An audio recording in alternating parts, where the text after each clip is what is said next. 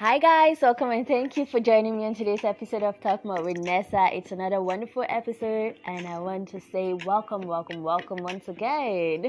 How have you guys been? It's been a minute since we had Talk a Spell Thursday, but Talk a Spell Thursday is here today and I hope you're going to enjoy every bit of it. On today's episode of Talk a Spell Thursday, we will be discussing dating fatigue and some of the things you can do to actually help you during dating fatigues. Yes, because dating comes with a lot of stress and there's so much that the brain can actually handle or take. So sometimes you get stressed out trying to get to meet new people, memorizing names, learning colors. What are your favorite colors? Oh, what's your favorite clothes to wear on Sundays? All of those ridiculous first questions. Sometimes it's so tiring because you're like talking to different people all at once. Like in a talking stage relationship. Now, I'm not talking about relationship. When you're in a talking stage, it's like you're telling like a dozen people how you do, what's making you feel cranky. It's too much. So on today's episode, I will be sharing with you some of the tips that I think could help you out if you're facing or if you're currently, going through dating fatigues. Welcome and enjoy.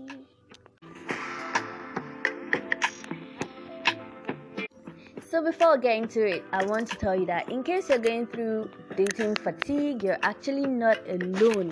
There are so many people who are currently going through the same thing as you are. And trust me, nobody enjoys it. And the reason why most of us have to go through dating fatigue is because we are actually looking out for a relationship. So if you're experiencing dating fatigue, it's because you're currently looking for a date, a partner who's going to, be in your life for a long time. The dating process is often difficult, especially in this generation where you don't really know what people are after. Some people are not genuine, and some people are also scared of committing. They're scared of commitment, so there's so many people out there who are out to lie, out to play you, and just take you for a joke or something. But the truth is, dating fatigue might present as an attitude of indifference sometimes, and it might leave you depressed and hopeless, exhausted at the thought of another date, like thinking, why am I even doing this? Why am I stressing myself? Like you're not looking forward to another date, you're already stressed thinking about another date with someone new and starting all over again and getting to ask them the same questions, and it's like a vicious cycle that just doesn't want to end. Sometimes people will experience dating fatigue just after a few dates, say 2, 3, and other times you won't even experience it for a couple of years because you're still having fun getting to meet new people. You're excited about the idea of meeting someone new, getting to know what works them and how they think and all of that. And sometimes people will feel dating fatigue off and on. So it's not like something that happens constantly for them. It might be off and on for them. So when you start experiencing it, it depends on your expectations and how you are able to handle rejection and disappointment and how you take care of yourself, whether or not you view the dating journey as an opportunity for growth or to resist change itself. It's important to learn to cope with dating fatigue so that you don't give up on finding a partner, because like my Nigerians will say, or we Nigerians will say, now who give up, you know the rest. Now, the journey might actually be difficult, but it is ultimately worth it, because if you eventually find the right person for you, then you're going to forget the stress of all the unfruitful dates that you've been on before. Now, the following tips I'm going to share with you is going to help you cope with dating fatigue, and it's going to make it easy for you to navigate through dating. Okay. Now, number one thing to do is to check your expectations. I know you might have a checklist that you think your prospective partner has to, check, and you have a spec. Everyone has a spec, I think, yeah? So if you have some expectations and you think sometimes these expectations are actually unreasonable, you might have to recheck again and redraw your check. If you expect to find someone quickly, you're going to be disappointed way faster than if you recognize that it takes time to meet the right person. So don't be all too eager to meet the right person. Don't feel like it's going to be like a 1 week, a 2 week 2 weeks thing. Online dating apps and website might try to hook you up with people with matching interests or similarities, but this is a far cry from matching you up with your soulmate, especially if you're looking for someone for something serious.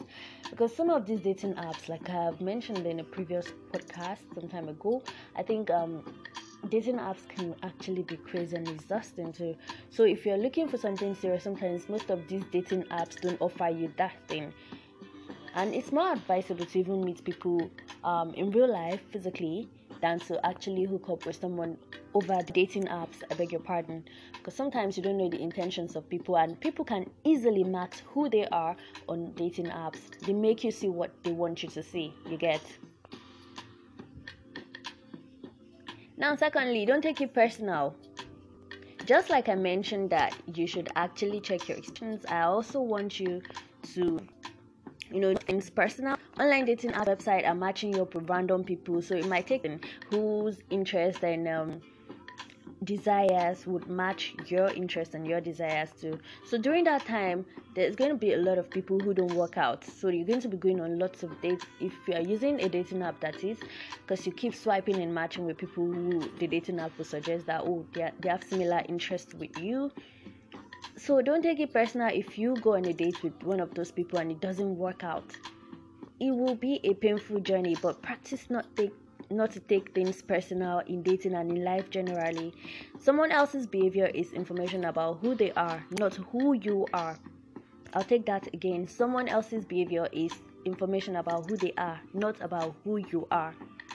So other people's opinions don't define who you are or your worth. If you get rejected, it doesn't mean that you are not worth it. It doesn't mean you're not beautiful. It doesn't mean you're not handsome or anything. If you get ghosted, it doesn't mean anything about you. It tells more about them than it tells about you yourself.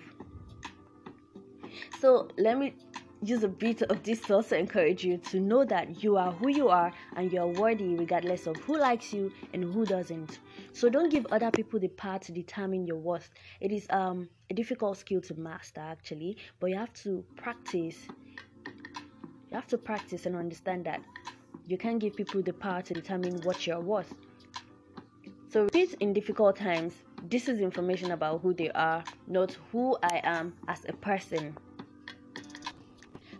Learn dating skills. There are specific dating skills that you can learn that make your dating journey less draining, less painful, and which will also help elevate your self-love and your self-respect. You can learn these skills from a therapist, from a dating coach, or other resources, like other resource persons. Could be your best friend or someone that you're close with, that you see them having a beautiful relationship, the kind of relationship that you also want for yourself sometime in future. So don't assume that you know everything and you're still single because something is wrong with you.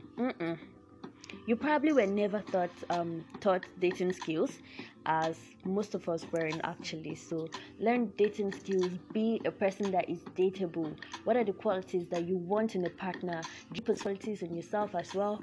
And also try to be easy on yourself, because the little voice in our head can oftentimes be too harsh when it comes to criticizing our disadvantages, because everyone has their own downside. But don't let that little voice do too much and make you feel like you're the worst person on earth, and that's why you can't find a worthy date. You're beautiful, you're smart, and someone out there who's going to really love you and also want to be with you as much. Someone sees the sun in your eyes and all of those lovey-dovey. Moving on, be open to change. Understand that every dating experience is an opportunity for you to grow as a person. So it's very, very important to look at the experience and ask yourself what you want to do differently in future. Ask yourself what you need to work on, because you can't be a perfect human. You have your downside, like I mentioned. So what are your faults? What are the things that you think you need to do better so that you can attract better? Because the more you are better as a person, the more you can attract better for yourself when it comes to dating, when it comes to life, in fact, everything. So ask yourself what you need to work on, then start to learn from your past experiences. What were the things that your last partner or date complained about? What were the things they mentioned that you feel, oh yes, this thing is actually right, I need to work on this to be a better person? Use all of those information to actually push yourself forward to be a better person, so that when your soulmate eventually meets you, they find you worthy. Finally, learn to nourish the rest of your life. It's very, very important to not let dating apps, dating website consume you. Like, give yourself some time to just forget about dating totally. Okay? But while you're doing this, remember to nourish, to feed, and to put some effort into your friendships and other meaningful relationships that you have. The only vital relationship we have is not just relationships with a spouse or with a boy or girlfriend. You have other important relationships. You have friends, you have family members, you have wonderful people out there who are written for you actually. So learn to feed and nourish these relationships. Participate in the world in a way that is meaningful to you. Get busy, do things that makes you happy, hang out with friends, smile, just let loose, flow. The days are sunny. Don't expect that a relationship will be all that you need to be happy. You need friends to be happy. You need healthy connections to be happy. You need family to be happy. You don't just need a relationship, and a relationship alone is not going to be what will fulfill you. So a healthy relationship will eventually come along. Don't misunderstand me. But that is when you're already a happy person as you can be without you neglecting every other area of your life. In conclusion, don't forget that dating fatigue is a normal part of the dating journey, and it is very, very important for you to learn to cope with it rather than let it defeat you.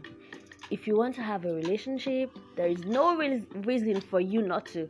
You just have to continue to learn, to grow, to shift your mindset, and take good care of yourself so that when you eventually fall in love, you're falling in love healthily.